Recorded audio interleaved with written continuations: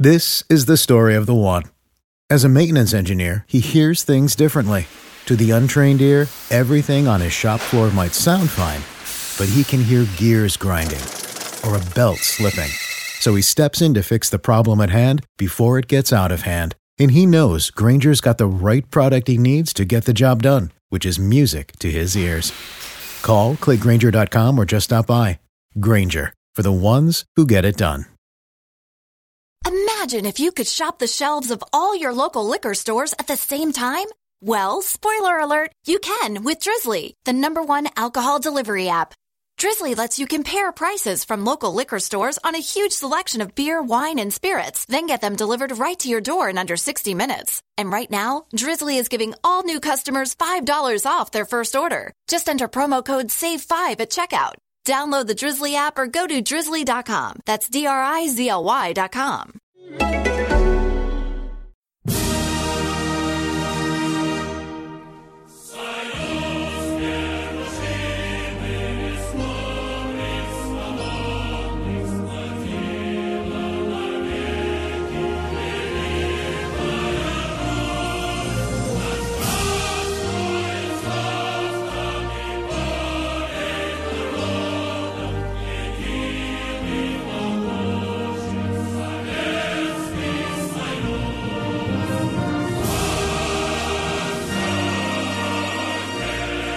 Hello and welcome to the Football Grad podcast. I'm your host, Manuel Weff. And as always, I'm joined by Andrew. Fate has it unified once again. Same place, same city. Second time in Moscow. First time we met up in Sochi. Second time in Moscow. I know you finally got a real bat. You're welcome. You can explain why. Andrew Flint, everyone. Well, yeah, much as I'm very, very attached to the front seat of my car, quite literally, the appeal wears off very quickly when you actually have a bed to lie down in. So I appreciate the bed. Thank you very much, Manu. Yeah, getting back to normality is going to be strange. This has been such a roller coaster in every sense, but yeah, here we are in Moscow. It's not a bad setting for a podcast, is it? No, the setting is incredible, and we'll get to the setting after I introduce a very special guest, very good friend of mine, first time ever on a Football Grad podcast. Actually unbelievable considering how long we've known each other. Uri Levi from Baba Goal. Uri, how are you doing? Hey Manu, it's a big pleasure being here tonight with you and Andrew. Yeah man, we know for a lot of years. And first time on your podcast, it's nothing but respect, and I can't wait to just sum up exactly like Andrew said, a crazy month of football and experience in Russia, with a look about what happened and also a brief look for the future. I'm excited. Yeah. It's been exciting. I said, I think on one of the videos that I have on my Twitter feed, it's sad the tournament is almost over. Yeah. At the same time, you're almost relieved. And I'm looking at both of your faces. I see rings underneath your eyes, or I see a haircut out of control with Andrew. I'm pretty sure I don't look much better, so we're pretty much at the end. I had one of my journalist friends fall asleep on a table while holding a beer yesterday. We're all done. We're literally done at the end, and it's nice because tomorrow we actually have a day off because there is a game, but come on, no one really cares that much about it. We'll get into detail that. But boys, look at the setting. I mean, you might hear it in the background. We're in Gorky Park. We're at the Moskva embankment. We're right across from the Ministry of Defense, which is a huge building built during the time of the during the time of the Soviet Union. It's a massive building. Then to our left we have the Qatar pavilion, or one of the two Qatar pavilions that are placed on this embankment. Go on the Football Grad Instagram, check out the picture that I posted. It's unbelievable. Andrew and we went in there yesterday, and before I get Yuri's thoughts on Qatar, you are a Middle East guy. I have lots of questions. Yeah. I want to talk about the impressions that we get. Qatar is the next place where the World Cup's going to. A long 4 years from now. How are we going to cope, guys? How are we going to do? Less than 4 years, basically, because today... More. 4.5 years. Yes. Oh, no, don't say that. That makes it worse. Yeah, it makes it worse, but it will be... Today it was officially announced that but it was news. It was not No, it wasn't no news. But today it was official, I didn't tweet about it, but when I saw it, I said, okay, the train is officially on its way to the destination, despite what a lot of people thought about this World Cup, and I believe we'll get to it in a second. Yeah. But yeah, man, the pavilion is amazing. Basically, these guys know what they do. They have tons of money. They do know what to do, because we went in this, Andrew. I'll let you explain. I'm still overwhelmed. It is absolutely fantastic. I mean, any host that is preparing to put on their World Cup, of course they're going to put on a show, they're going to be extravagant, and we know that there's a lot of money in Qatar, so they've put a huge amount into the display, but they've made a really good effort actually to have a mixture of just a very brief sample of what a Qatari souk will be like. The tents will be there, but they had a lot of information as well. We looked at the models of the stadium, and we even spoke to a couple of guys who are working on the construction out there, which I was really, really delighted that we came across them, because that's been one of the, well, I won't go into the controversial details at this point, but the fact is that the stadiums are very, very uniquely designed. I think our favourite was the one that is designed like tents on the roof. Anyway, so we went in there and we found out a lot more about Qatar than we had previously understood, and it links into the preparation of this World Cup for me. A lot of people just didn't know much about Russia. They picked up their information from selected feeds that they just absorbed without questioning. And I want people to approach Qatar in the same way. Partly because I feel a bit personal about the Russia World Cup and how people received it. But after going in there, I don't know, like most people, I assumed that the visa situation would be maybe quite tricky and perhaps it would be very expensive, but actually it turns out that, a lot of airlines fly out there, visas are much more simple than you'd think, but then it hit home here. I mean, especially for me, what I've been doing, driving around every city. I've driven 14,000 kilometres, and in Qatar, we found out it's an hour and a half from one end of the country to the other. Here, it probably takes longer. It takes longer to get from one side of the city to the other. So that is going to be a massive, massive advantage. I mean, Manny, you talked about how exhausted we are. This is going to be a major, major plus, isn't it? I think it's going to be fantastic. Yeah, I agree with that. I think that there's a lot to be said. I mean, the pavilion, the information that was given to us, it was really fascinating. I really liked, we had questions, we had lots of questions, and I think one of the things that I found fascinating, of course, is how are they going to deal in terms of getting people from A to B? Because we saw at this World Cup, and it's one of the features that I really loved about this, was that, of course, they had all the free transport, right? And that's something that we appreciated a lot, because obviously Russia's a very big country, and getting from point to A to B is very difficult. And you drove through most of this country. How many kilometers have you driven now? 13,750 kilometers in total, and more to come. In the 4 weeks of driving. Yeah, that basically sums it up. So the Russian government provided us with free trains, and there was free transport within the cities. Moscow is a big place. Moscow is probably the size of Qatar, if you really think about it. Bigger. Journey time. That was what struck me when he said an hour and a half from one end of the country to the other. I thought an hour and a half, I wouldn't be confident of getting across Moscow itself. Exactly. Moscow is bigger than Qatar. No doubt about it. Qatar is minor island in the Gulf, minor island with major outcomes, and political outcomes, and economical outcomes, and important outcomes in matters of geopolitics and culture in the Middle East. But basically it's going to be a very weird World Cup, because it's basically taking place in one city, in manners of size. And I don't think that, how many people came in and out Russia in the past month? 2.5 million. 2.5 million people.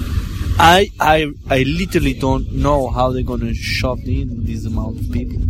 We actually got questions asked about that, and we got answers. All right. So they're going to put up 10 cities, hotel tent cities, which they have already, Yep. and cruise ships. They're going to have cruise ships all along, as you said, it's a peninsula, right? Right. So they're going to have cruise ships all along the peninsula because they said, and I mean, sustainability is a big one for them, a very big one. So some of the stadiums, they're going to be deconstructed and sold to Africa, which is actually, I think, a good premise. And we have to talk about some of the negatives too. We'll get to the negatives in a moment. But that is a great idea. And they were saying, look, we don't need infrastructure for 2 million visitors. Listen to that, guys.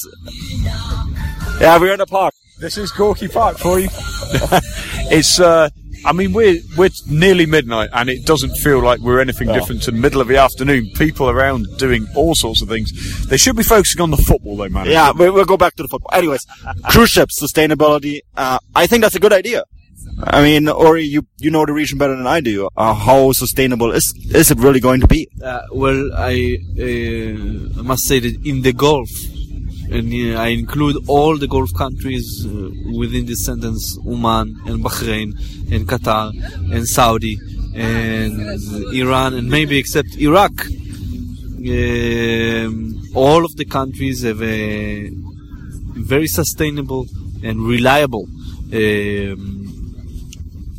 I would call it water transportation. Yeah. Okay. They move things for hundreds and hundreds of years along this Gulf.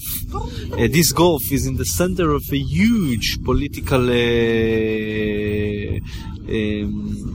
not discussion, but argument about his identity, whether it's called the Persian Gulf. Yeah. This is how the Iranians call it, or it's called the Arab Gulf, the Arabian Gulf. So basically, if you ask people in the Emirates what the name of the Gulf is, they will tell you the Arabian Gulf. The same in Saudi. The Qataris will answer you. Some of them will say the Persian Gulf. Some will say the Arabian Gulf. And the Persians, the Iranians, of course, will tell you it's the Persian Gulf. And this thing is really significant in the football of the region, because you know what is the name of the Iranian league? Persian Gulf League. You know what is the name of the UAE Football Premier League? The Arabian Gulf League.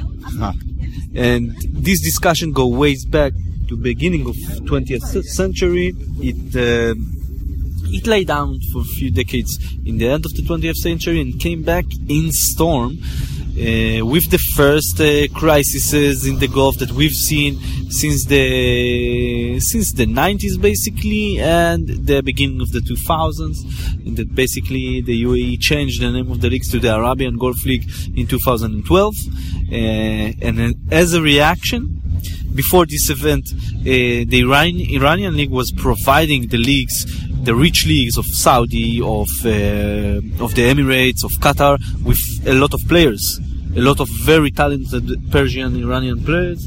And the first reaction after the league's name change was to cut off all the business relations regarding football. If you remember, a very talented player also played in Europe, Javad Nekunam, was a very notable member of the Grand Iran national team of 2006, played also in the World Cup in Germany, played in Osasuna in Spain.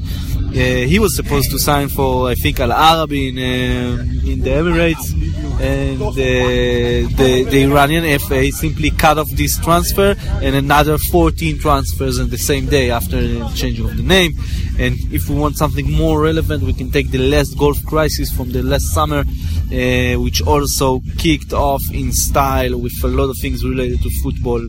It was the Qatari national team who went to play a World Cup qualification, an official FIFA World Cup qualification, when the players are going up for a warm-up with t-shirts, white t-shirts, with the portrait of Ibn Tamim Athani,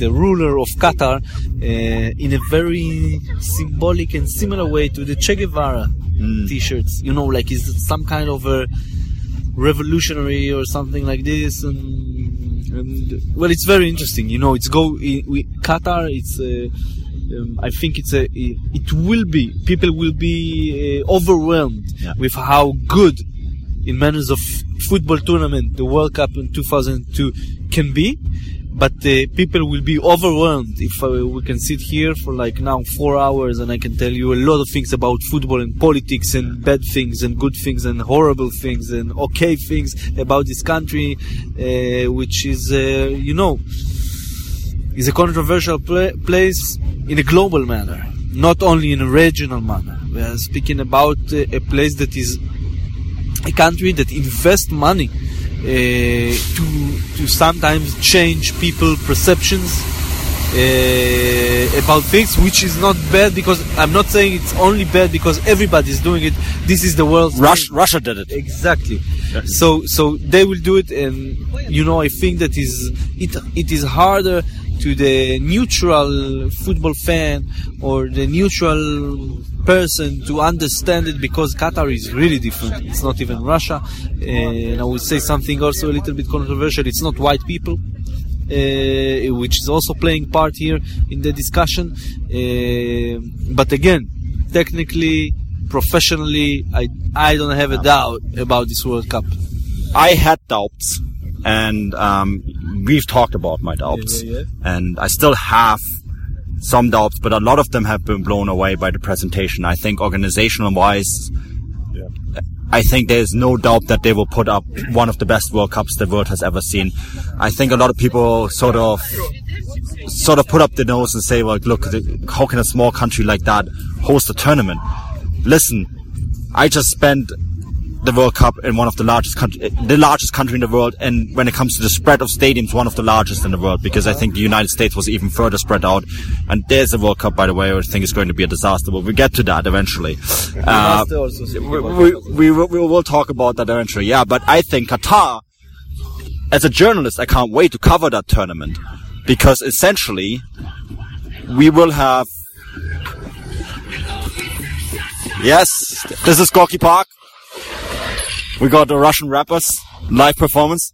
But that's, again, we can basically, as journalists, we can cover every single game during the tournament. Every single game. That was not possible here. I mean, the thing is, Manu, I actually think it makes a lot of sense. I don't know why people are complaining about the size of the country. That is actually a major positive, I think. Yeah, because for fans, okay, the heat, as we know, is an issue, and that's why they moved it to the winter. But I don't see a major problem.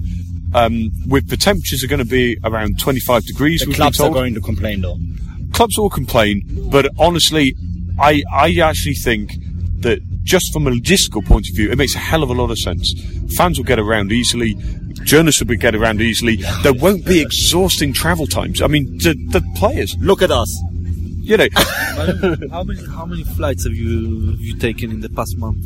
I will tell you my number. I think I lost here 3 kilograms. I'm not a fat guy. I have not been on the scale, but I haven't seen a gym in a month. So I've lost a lot of weight. I think I lost here weight, especially due to the flights, because in the first 2 weeks, man, I've been to 15 flights, including the connection. See, I have 15 flights. I did the trains instead, which is, of course, not any less strenuous. Yes. It's like sometimes you're not in a hotel room, you're in a train. Yeah. You will be spending a night in a train. Sochi was 24 hours in a train. And all of that is great experiences, but I mean... I hope you took the first class, I hope. No. No? You took the third one? No. With the legs? Second. So I took from St. Petersburg to Moscow in order to make it to the second semi-final. You took Platzkart. I took Platzkart, and I slept. Not the third. That's Platzkart. Yes. Okay. So basically, I woke up with a foot of someone in front of my face in less than 50 centimeters distance. Uri, don't complain. I've done the Trans-Siberian on Platzkart. Wow. Yeah. Wow.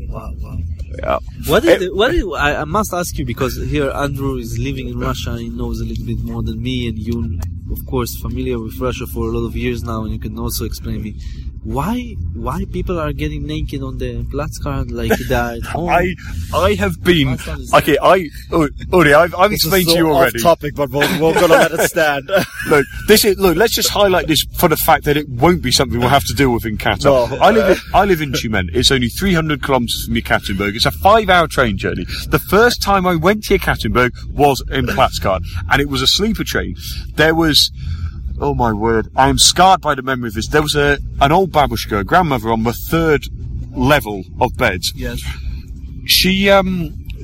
She didn't wear anything on the lower half of her body, and she was getting off the bunk. It's quite disgusting. It is. It's a close personal relationship you don't get anywhere else, shall we say? I want to say something. You can add the homemade food in 3 in the morning, chicken that smells like fish, and with tomatoes that set there for and eggs of all description. Man, something. Okay, so when I went Russia, yes, but when I went down to Sochi, I said Russian life takes place on a train, and if you have not been on a night train, I'm glad you've done it, because you've not experienced the country unless you've done it.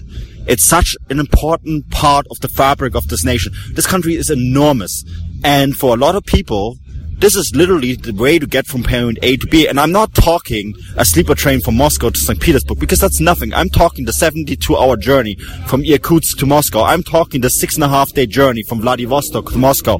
People live on trains to get from point A to B. And I'm really glad that they did the free trains. And the free trains in many ways were kind of like a toned down, harmless, tourist friendly way of doing it. Because you've done the Platzkart, and I salute you that you have, because you've actually seen the real deal. I missed all the free trains for FIFA, and I had to go to both semi-finals because I'm a football maniac basically. And I want also to meet Andrew, and also to see England and Croatia.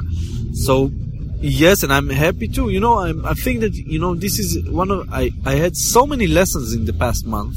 Yeah. And I'm so happy that I had each one of them, even the hardest ones.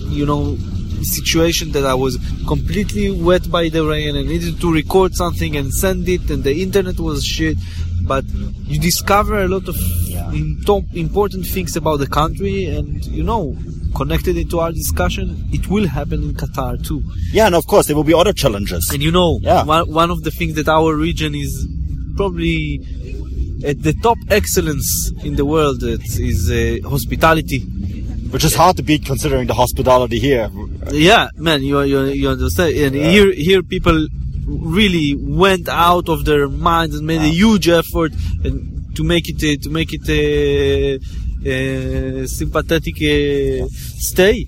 But in Middle East it includes everything, and it's important that you come to me for a short one about the rules, what it means when a person suggests you 3 times, 2 times, 1 time, because everybody will suggest you everything, and it will be basically I count on the manners of the people, and this is the big lesson of the Russia World Cup, I think, for the whole world. You shouldn't generalize people and cultures. And you should taste their food, and you should listen to the music, and not by a certain diplomatic view or a political agenda to judge a whole nation. So the same in Qatar, of course. That is actually really important, because let's talk about the critical things, because there were things that went wrong in this tournament. We had a stadium constructed by North Korean slave labor in Russia. We had the whole situation with Egypt in Chechnya. We had homosexual, the problems with homosexuals in Chechnya are still going on. There's literally camps being set up for them in places like Grozny. Racism was not a big topic at this World Cup. Thankfully, Russia handled that very well. But hooliganism was also not a big problem. We never doubted that. But what I want to point out is there is things that need to improve. I think this World Cup opened the eyes of many, many people. But when we look towards Qatar, I think it's very important. And I mean, that's something that I had to wrap my head around, because for me, there was one number that has only been in my head: 4,000 dead people in construction. And I had a very long and good discussion with you about this, and a very good long discussion with Matthew Barrett, who was on our last podcast. And that's bad. It's really bad, and there's no 2 ways around it. But we had the chance, Andrew, to talk to someone who works on the construction sites. Randomly ran into him. He was not an official. He was a British citizen who works in Qatar. He was here as a fan, and we met him in the pavilion. He came up to us, and he was really kind to tell us about all the stadium construction, because he's doing all the scaffolding on the stadiums. And he said to us, like, yeah, the situation was bad. When they started constructing the stadiums, it was really, really bad because they used their local building construction standard. And then people started dying. And, they didn't care too much about people dying because they were just immigrants. That's a negative side effect of the society that they're in. But then FIFA came in and clamped down and said, like, look, you cannot do this. This isn't, and people give FIFA a lot of bad stick about the Qatar World Cup, but the fact is that FIFA actually went in and was like, look, if you don't improve this will end.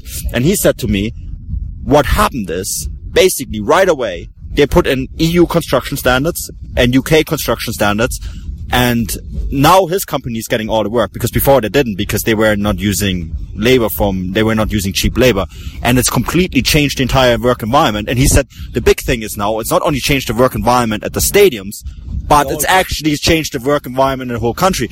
The 4,000 dead people, they're going to remain dead, and it's horrible. It's absolutely horrible. But on the other hand, while keeping this in mind, at least FIFA going there has changed the way people think about construction. I mean, this is, again, I don't want to make this any nicer than it is, but you know what I get at, right? I know exactly what you're saying, and like you said, there is no nice way to justify or to say but, and while we're speaking about the death of 4,000 people. But I'm glad to see that you understand because you were really anti Qatar 2022, rightfully for your reasons, of course, but it's something. My opinion can change, though. Yeah. I like it. This is what I'm saying. I'm glad to see that you also to change your mind in manners of things and context, because and I spoke about it, you mentioned Matthew Barrett from GoalClick.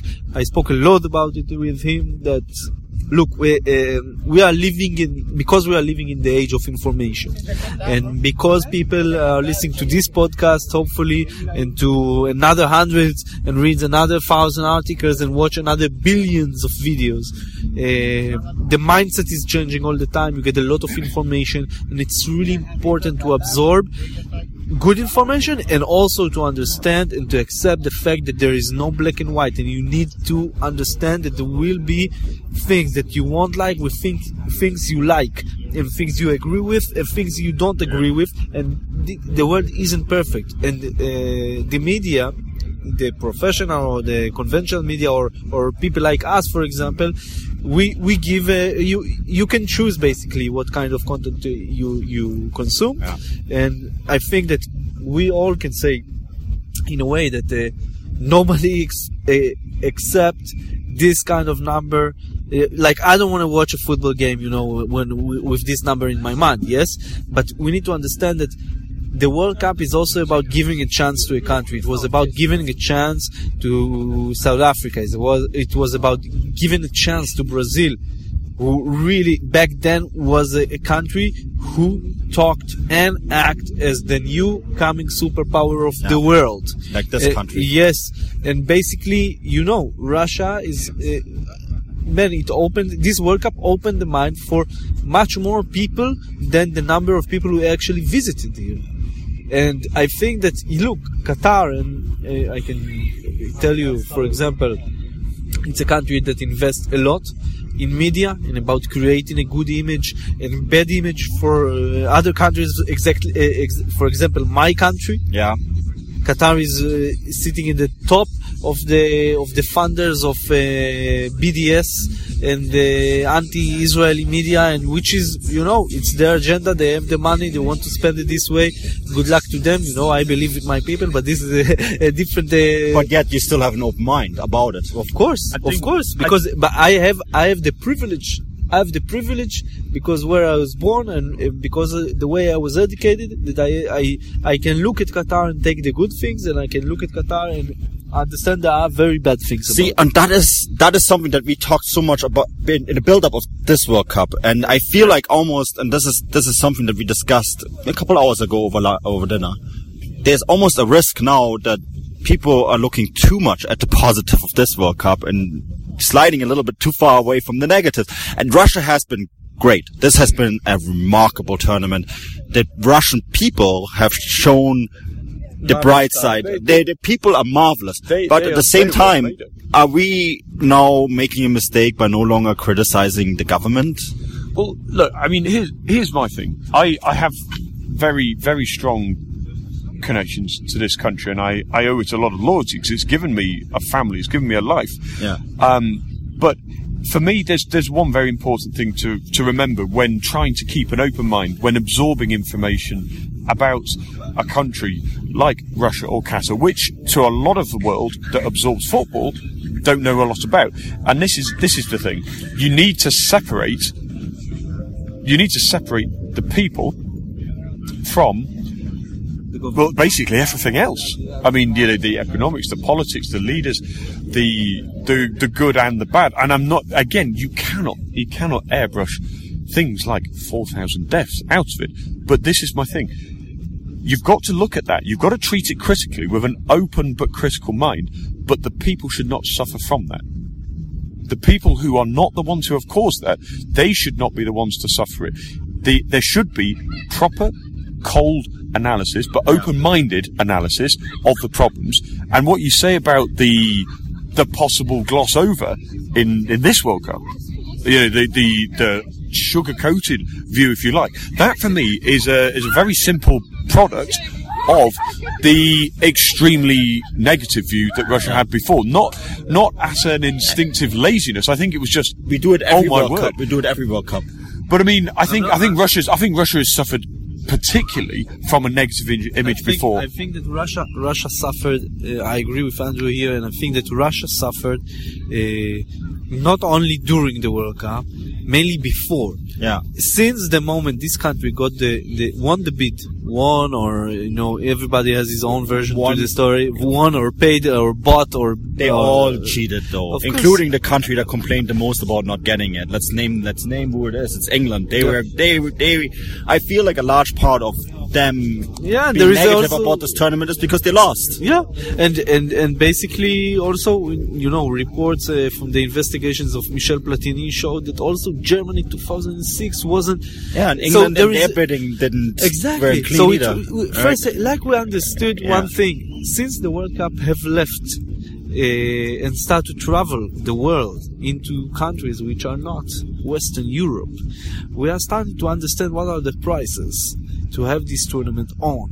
Yeah. And the price is huge empty stadiums after it, and unemployment in bad conditions in South Africa, deported people, displaced people from their houses in favor to build fan zones in Brazil, people who disappeared or literally disappeared. Nobody knows if they got a house or they didn't, or they're living in the street or they died. Nobody knows. And in Russia, we just named the things about also the corruption, but also the gay rights and the construction with the North Koreans. Actually, not far away in the apartment I'm staying right here, a building in front of my window, the whole building is North Koreans. Yeah. And basically the embassy of North Korea is not too far away from Park Kultur.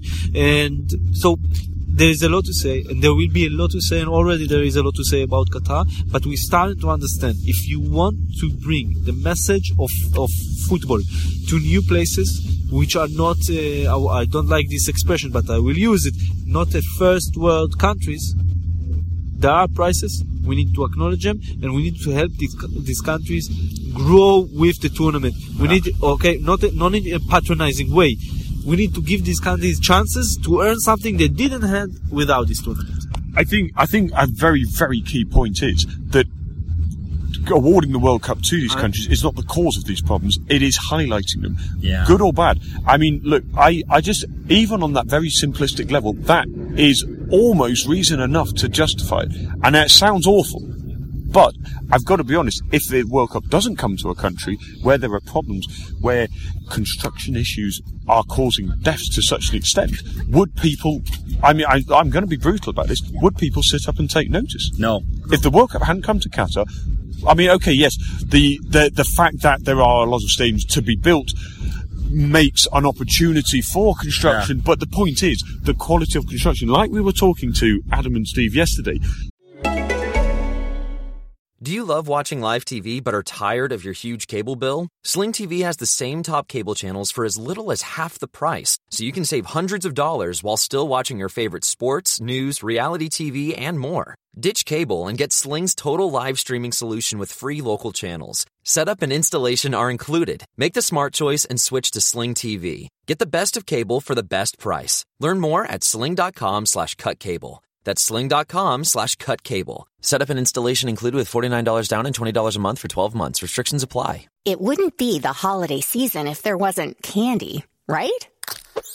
Celebrate the holiday season with the Holiday Crush. They've sprinkled candy with a holiday theme and fun-packed challenges every week for 5 whole weeks, finishing on January 4th. The more challenges you complete, the better your chances of unwrapping delicious rewards. So, are you ready to crush the holidays? Play the Holiday Crush now. Download it from the App Store, Google Play, or Windows Store for free. Terms and conditions apply.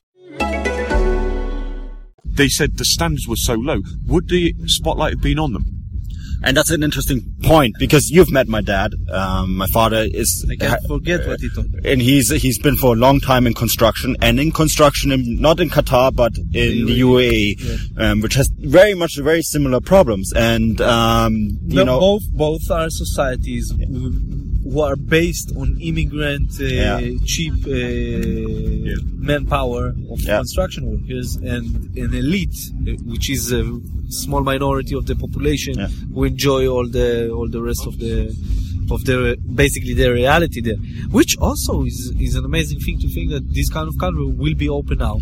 Exactly, to 2 million visitors around the world. If you want to make a change to a country, and this is made one thing, before we talk about this World Cup a bit more, if you really want to make a change and want to write about a country, go before the World Cup, check out the place, do your homework, look at the goods, look at the bad, but also go to the tournament. Don't be shy. Go. The people that came to this country will have likely made a change to how they see the country, but also how Russians will perceive them.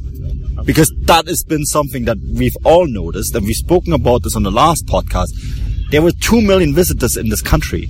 This is a monumental event for Russia, because this has never, ever, ever happened to this place in the entire history of Russia, the Soviet Union, the Tsarist Empire. It's never, ever happened before, and this will change perceptions.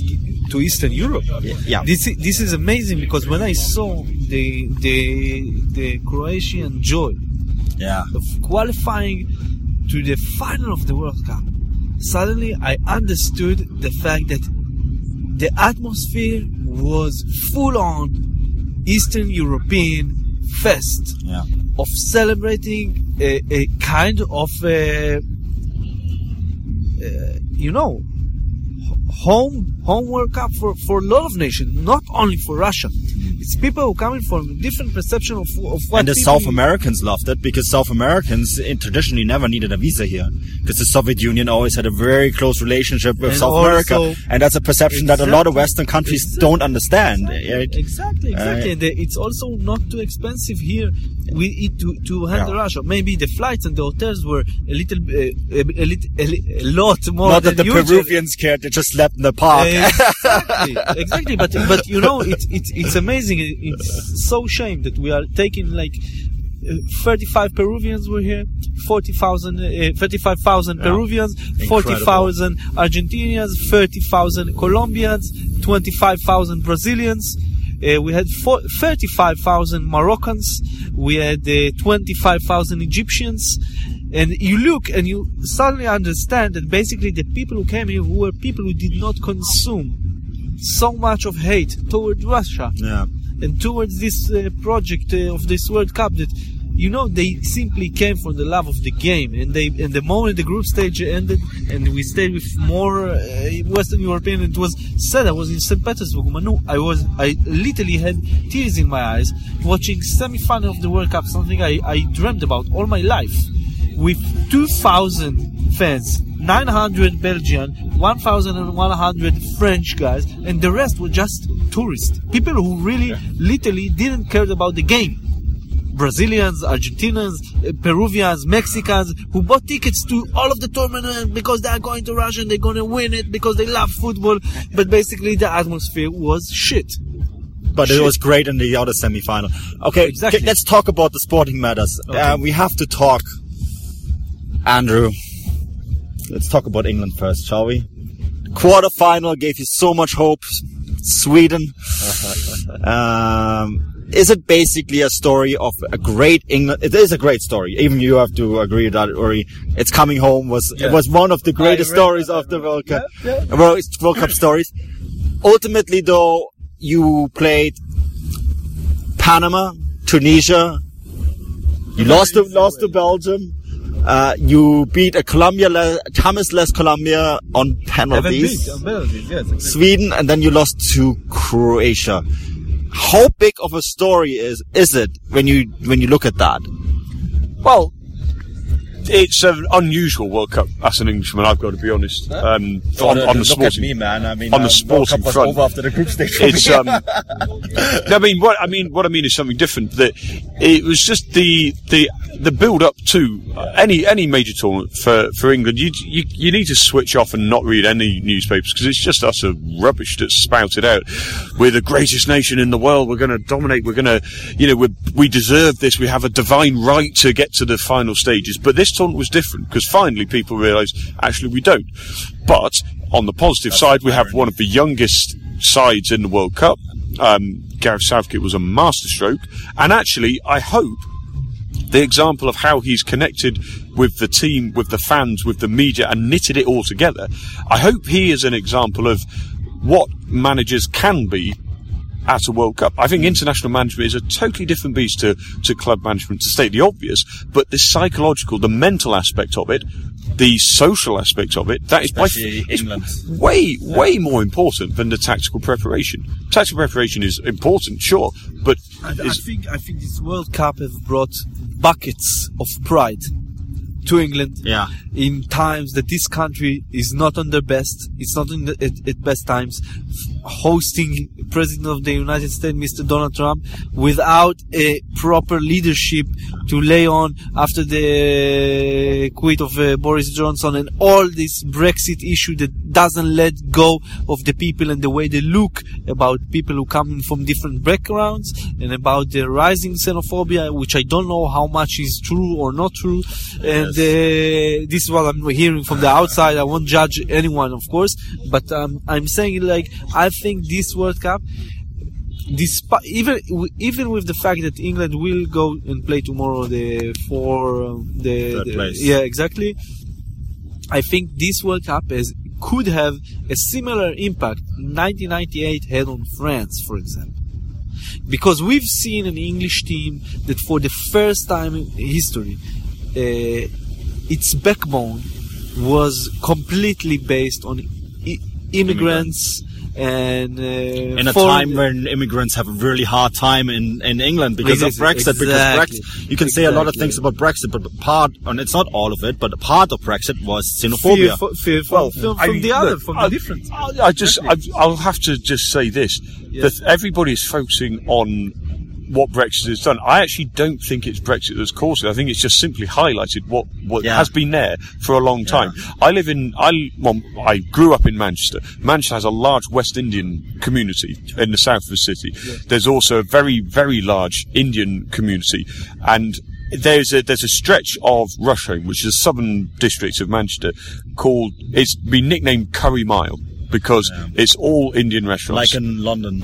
There's a Curry Mile in London as well. Well, I mean, this is, there's people stick to their own areas, and there is a hell of a lot of tension. There has been tension for decades and decades in my country between different groups.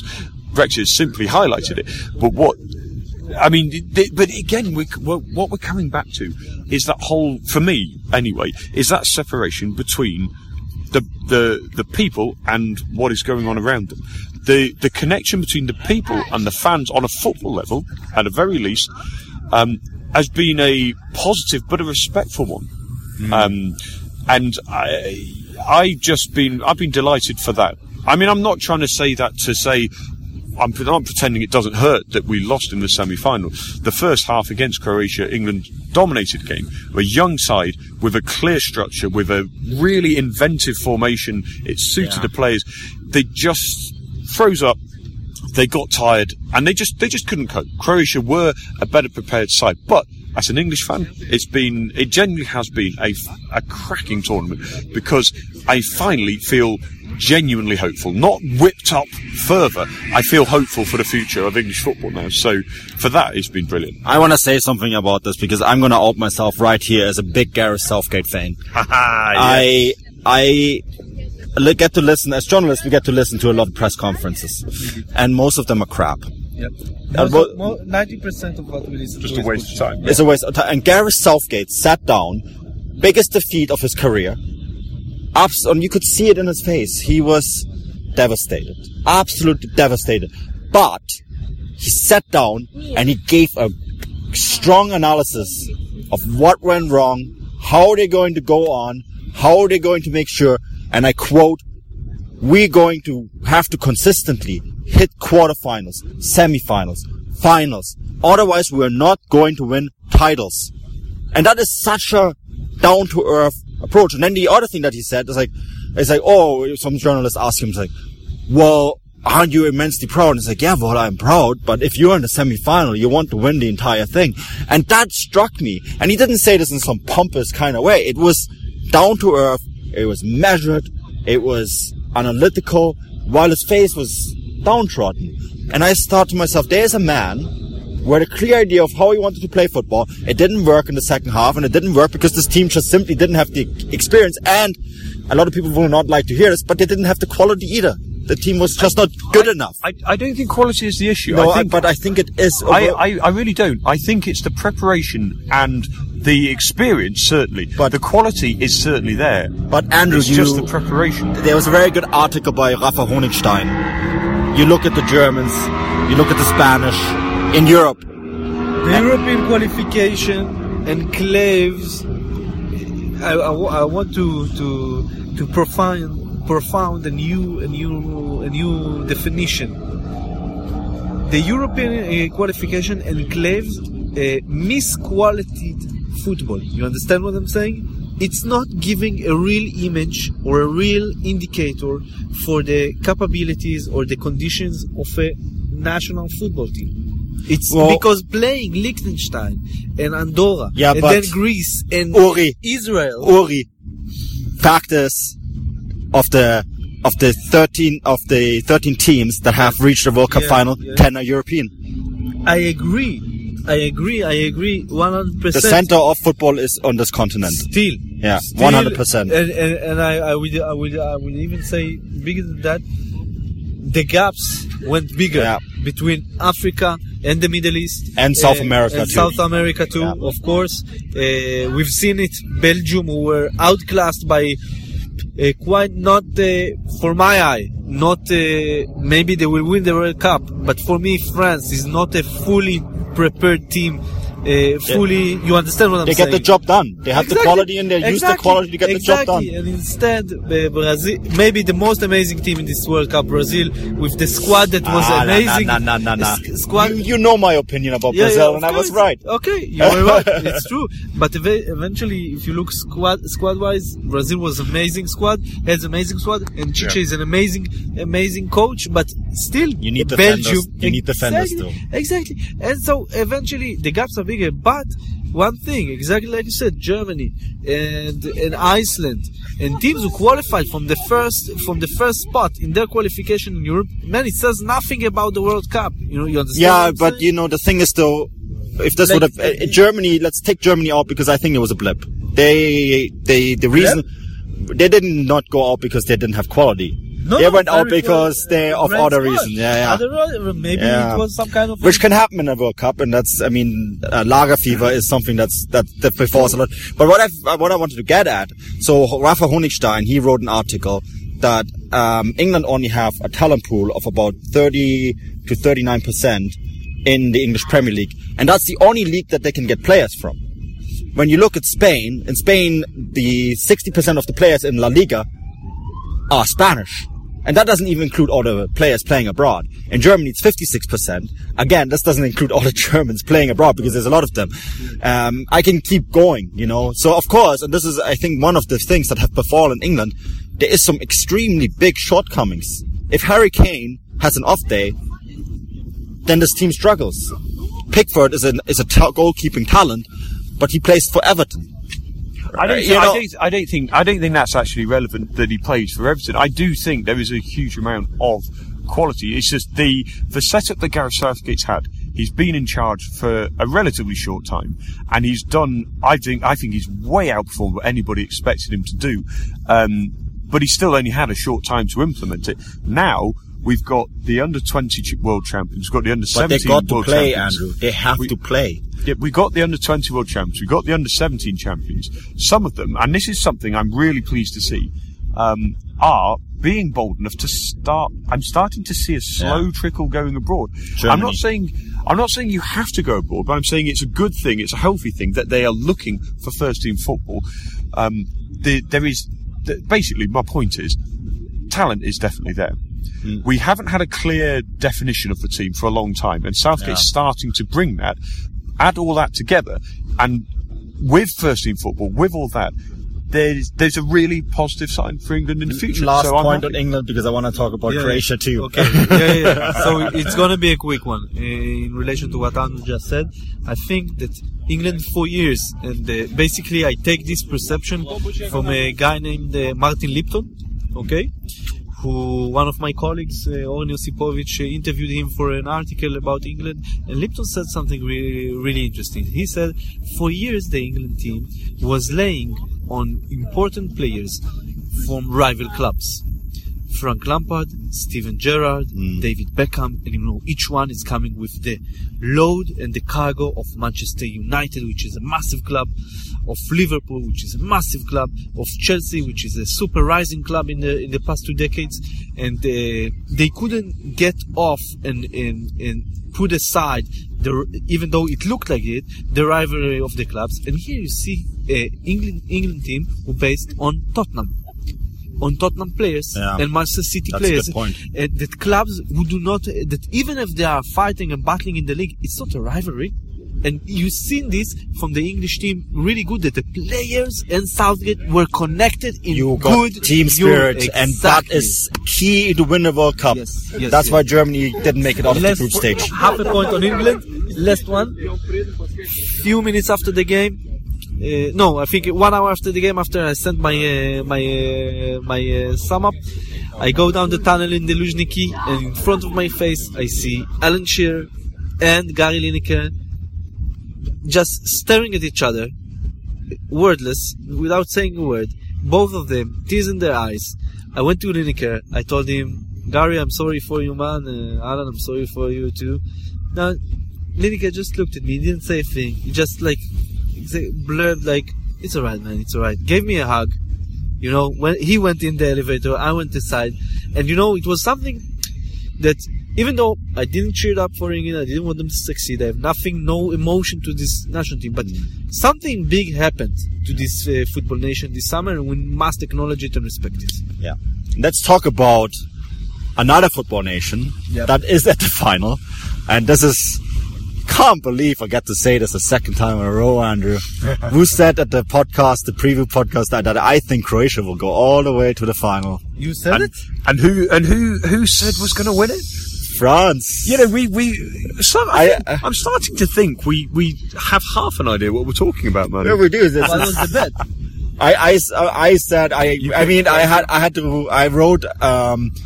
I wrote a team breakdown on Croatia because of Football Grad. We do the Balkans. So I wrote a preview, and when I finished it, and this was the day that we recorded our preview on Croatia as well, I looked at the squad and I'm like, how are they not going to go to the final? I mean, I knew all the issues with all the individual players because they are a bunch of individuals, but I looked at the squad and I'm like, there is no way that they will not make the final. And I said this on the podcast, and I got a break from Tim and Andrew, sort of a small break as well. And I'm like, oh my God, I've got to get burned for this. And, I didn't. You're absolutely right. Their squad is absolutely breathtaking. I mean, everybody will focus on Modric, and rightly so, probably, because he has He's fought his way. Don't forget If how he doesn't win started. the Ballon d'Or, I give up on that. Well, I mean, in essence, yes, I agree. But I mean, I think Ballon d'Or's a waste of space. They but, should just throw it in the but Moskva and I think give up. I think the thing that people should remember about Modric is that yes, he's at Real Madrid. Yes, he was at Tottenham Hotspur before, and he's been at big clubs. He started his career fighting as a skinny 18-year-old in the Bosnian league, being told he's far too small. He's never going to make it. I mean, that's even before you go to his family background, how he's displaced from where he was born. And he's fought. He's a tough man. And that is just the star of a team.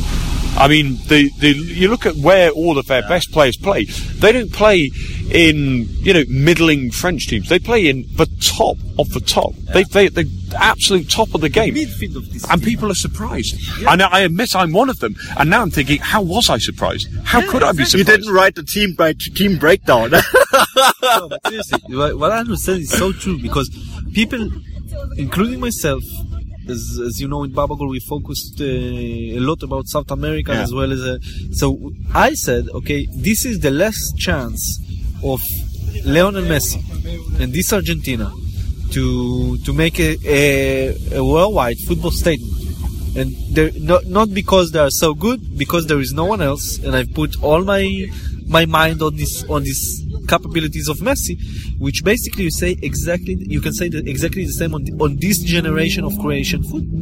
When you have the backbone of the midfield of the two best teams in the world, of Barcelona and Real Madrid, are the midfield is now laid on Ivan Rakitic and Luka Modric, and you have Ivan Perisic, who had a bad tournament, unreal player during the semi-final. But yeah, what a display!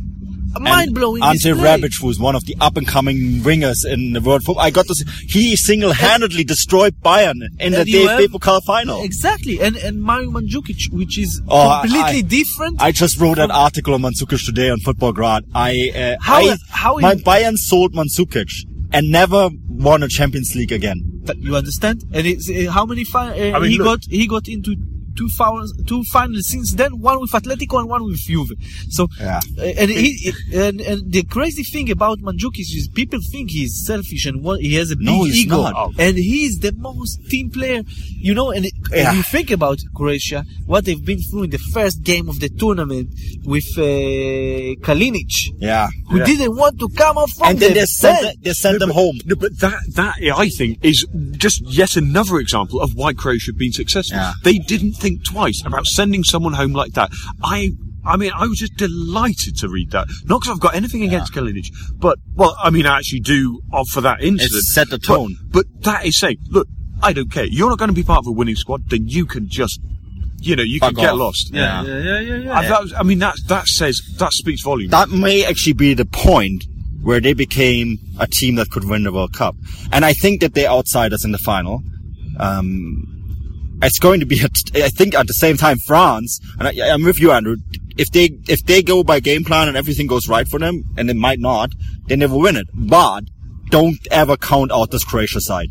They will go stick it to them. They will work hard for the full, and I think it will go over the full 120 minutes again, because they will make it happen. And when it goes over the full 120 minutes, Mandzukic scored that game-winning goal against England on one leg. That leg was done. There was no way and they still went for that sprint, and then he scored. The shot was fired with the leg that was hurting. And he beat Pickford with that shot. And then after that, he was done. He was finished. They had to take him off the field. But Dalic in the press conference after the game said, none of my players wanted to go off. I had to take off players because they were hurt. That's a remarkable story. It's even more remarkable. And you mentioned Dalic, and people really don't understand the story of this guy. He came from the desert straight to the You don't believe that exactly a year ago, June 2017, I wrote an article about a talented coach who basically fall between the chairs in Al Ain, which is like a mega club in the Emirates and one of the biggest clubs in Asia and in Arab football. That he has major talent in Arabian levels. Okay, Omar Abdul Rahman Amouri, which he used pretty good, and then this whole ego things of teams and clubs in the Gulf got onto his head, and basically Al Ain fans protest against in front of his house, asked the management to send him back to Croatia, and even made a huge flying ticket banner that they used to do like this and to shove it up in matches. And eventually he took the club to the Asian Champions League final and quit it at the summer. He sat at home and said, and he got great, he had another offer to come back to Al Hilal, the biggest club in Saudi Arabia, for a lot of money. Eventually Ramon Diaz took this post. Ramon Diaz of River Plate, legendary Argentinian coach. And Dalic came back to Croatia unemployed, with one thought in mind: Croatia is doing bad in the World Cup qualification. In the current situation, they weren't qualifying for this World Cup, and the post was free. He just sent his CV, they didn't receive it, he sent it again, they invited him to a meeting, he blows up their minds with this crazy simple, very simple football he provides with this Croatian sound. And you know what? The FA, which is a complete mess in Croatian, you know it better than me. Yeah. They told him, okay, how much money you want for this simple plan? And he simply asked the least amount of money from all the other candidates. So they took him. And there was a huge protest of now Croatian reporters in front of his house and in front of the FA about how come they're putting the national team in such a bad situation in the hands of a guy who worked only in the Middle East. So basically, a Polish guy actually, Lukasz Gikiewicz, who is married to a Croatian girl, told me this story about Dalic and told me, in Europe and especially in the Balkans, people are underestimating football in the Middle East. Man, it's not the same level like Champions League or Premier League or whatever, but it's very hard for a European to succeed there, because the first one to blame if you concede a goal, I'm not talking about making a draw with the last team on the table or even losing in the match of the season against your biggest rival. The first one to be blamed is the foreigner in the Middle East. And Dalic coped with this mentality for 8 years, so he sorry for the expression, give no shit about what Croatian journalist thinks about him. And the players love him also because he doesn't have any ego. He comes into a dressing room with Perisic, and he's great at press conferences. And that's we have to sadly wrap it up here. We can go forever. We'll have to bring you back, Uri. We have to bring you back. He can win a World Cup on Sunday, and that's really, really short prediction for the final. Uri, you go first. Croatian penalties. Andrew? I'm going to say France narrowly. I'm going to stick with my pre-match prediction, pre-tournament prediction. But I can't be 100% confident. But I'm going to go for 1-0 France. I said in the preview 2-1 for France in extra time, but I want to add a caveat that I think that's a 50-50. Could also go 2-1 the other way. 50-50, of course. 50-50. 50-50 game. Remind our listeners why we love this game so much. Why we are sitting in 1 o'clock at night on the Moscow River in front of this beautiful building. Ministry of Defense. Exactly. And speaking about football, because in one game, in 90 minutes or 120, anything can happen. Uri. Yes. Thanks for coming on. Where can people find you and what do you do? Yeah. So basically, everyone, you are most welcome to go to www.babagol.net. And do it. And we are on Facebook, Twitter, and Instagram, Babagol. We do everything from the Middle East to South America, through Africa, and a little bit of East Asia. And a lot of the connection between football and politics. And if you like what Manu does and all the football teams, so you also will like Babagol. Babagol's amazing. Andrew, you are almost done driving. I'm almost done full stop, to be honest. I'm going to take a break from football for all of 2 days, and I'll be straight back into domestic Russian football 2 days after the final. But I'll if you want to see what real football is out in Siberia, then just have a look at my Twitter. I'll put a picture up or two. Andrew Midge Flint on Twitter. Yeah, fantastic stuff. Please do. Well, you can find me at Manuel Vef. Previews are up for the third place and the final. Andrew did the third place, of course. Video content. I did that feature on Mario Mandzukic. I have a feature done for the Howler on Luka Modric. So that should be all out by the time this podcast is out. All of this can be found at Footballgrad Live. Happy final, everyone. We'll speak to you after it's all done. And we're packing it in. Das Vidania.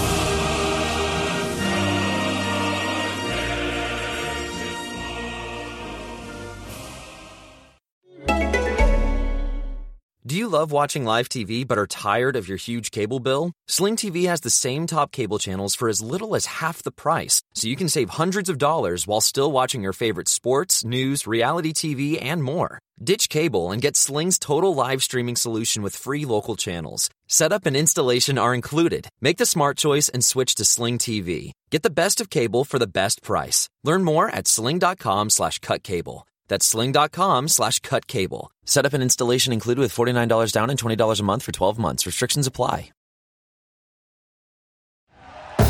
Thank you for listening to Believe. You can show support to your host by subscribing to the show and giving us a 5-star rating on your preferred platform.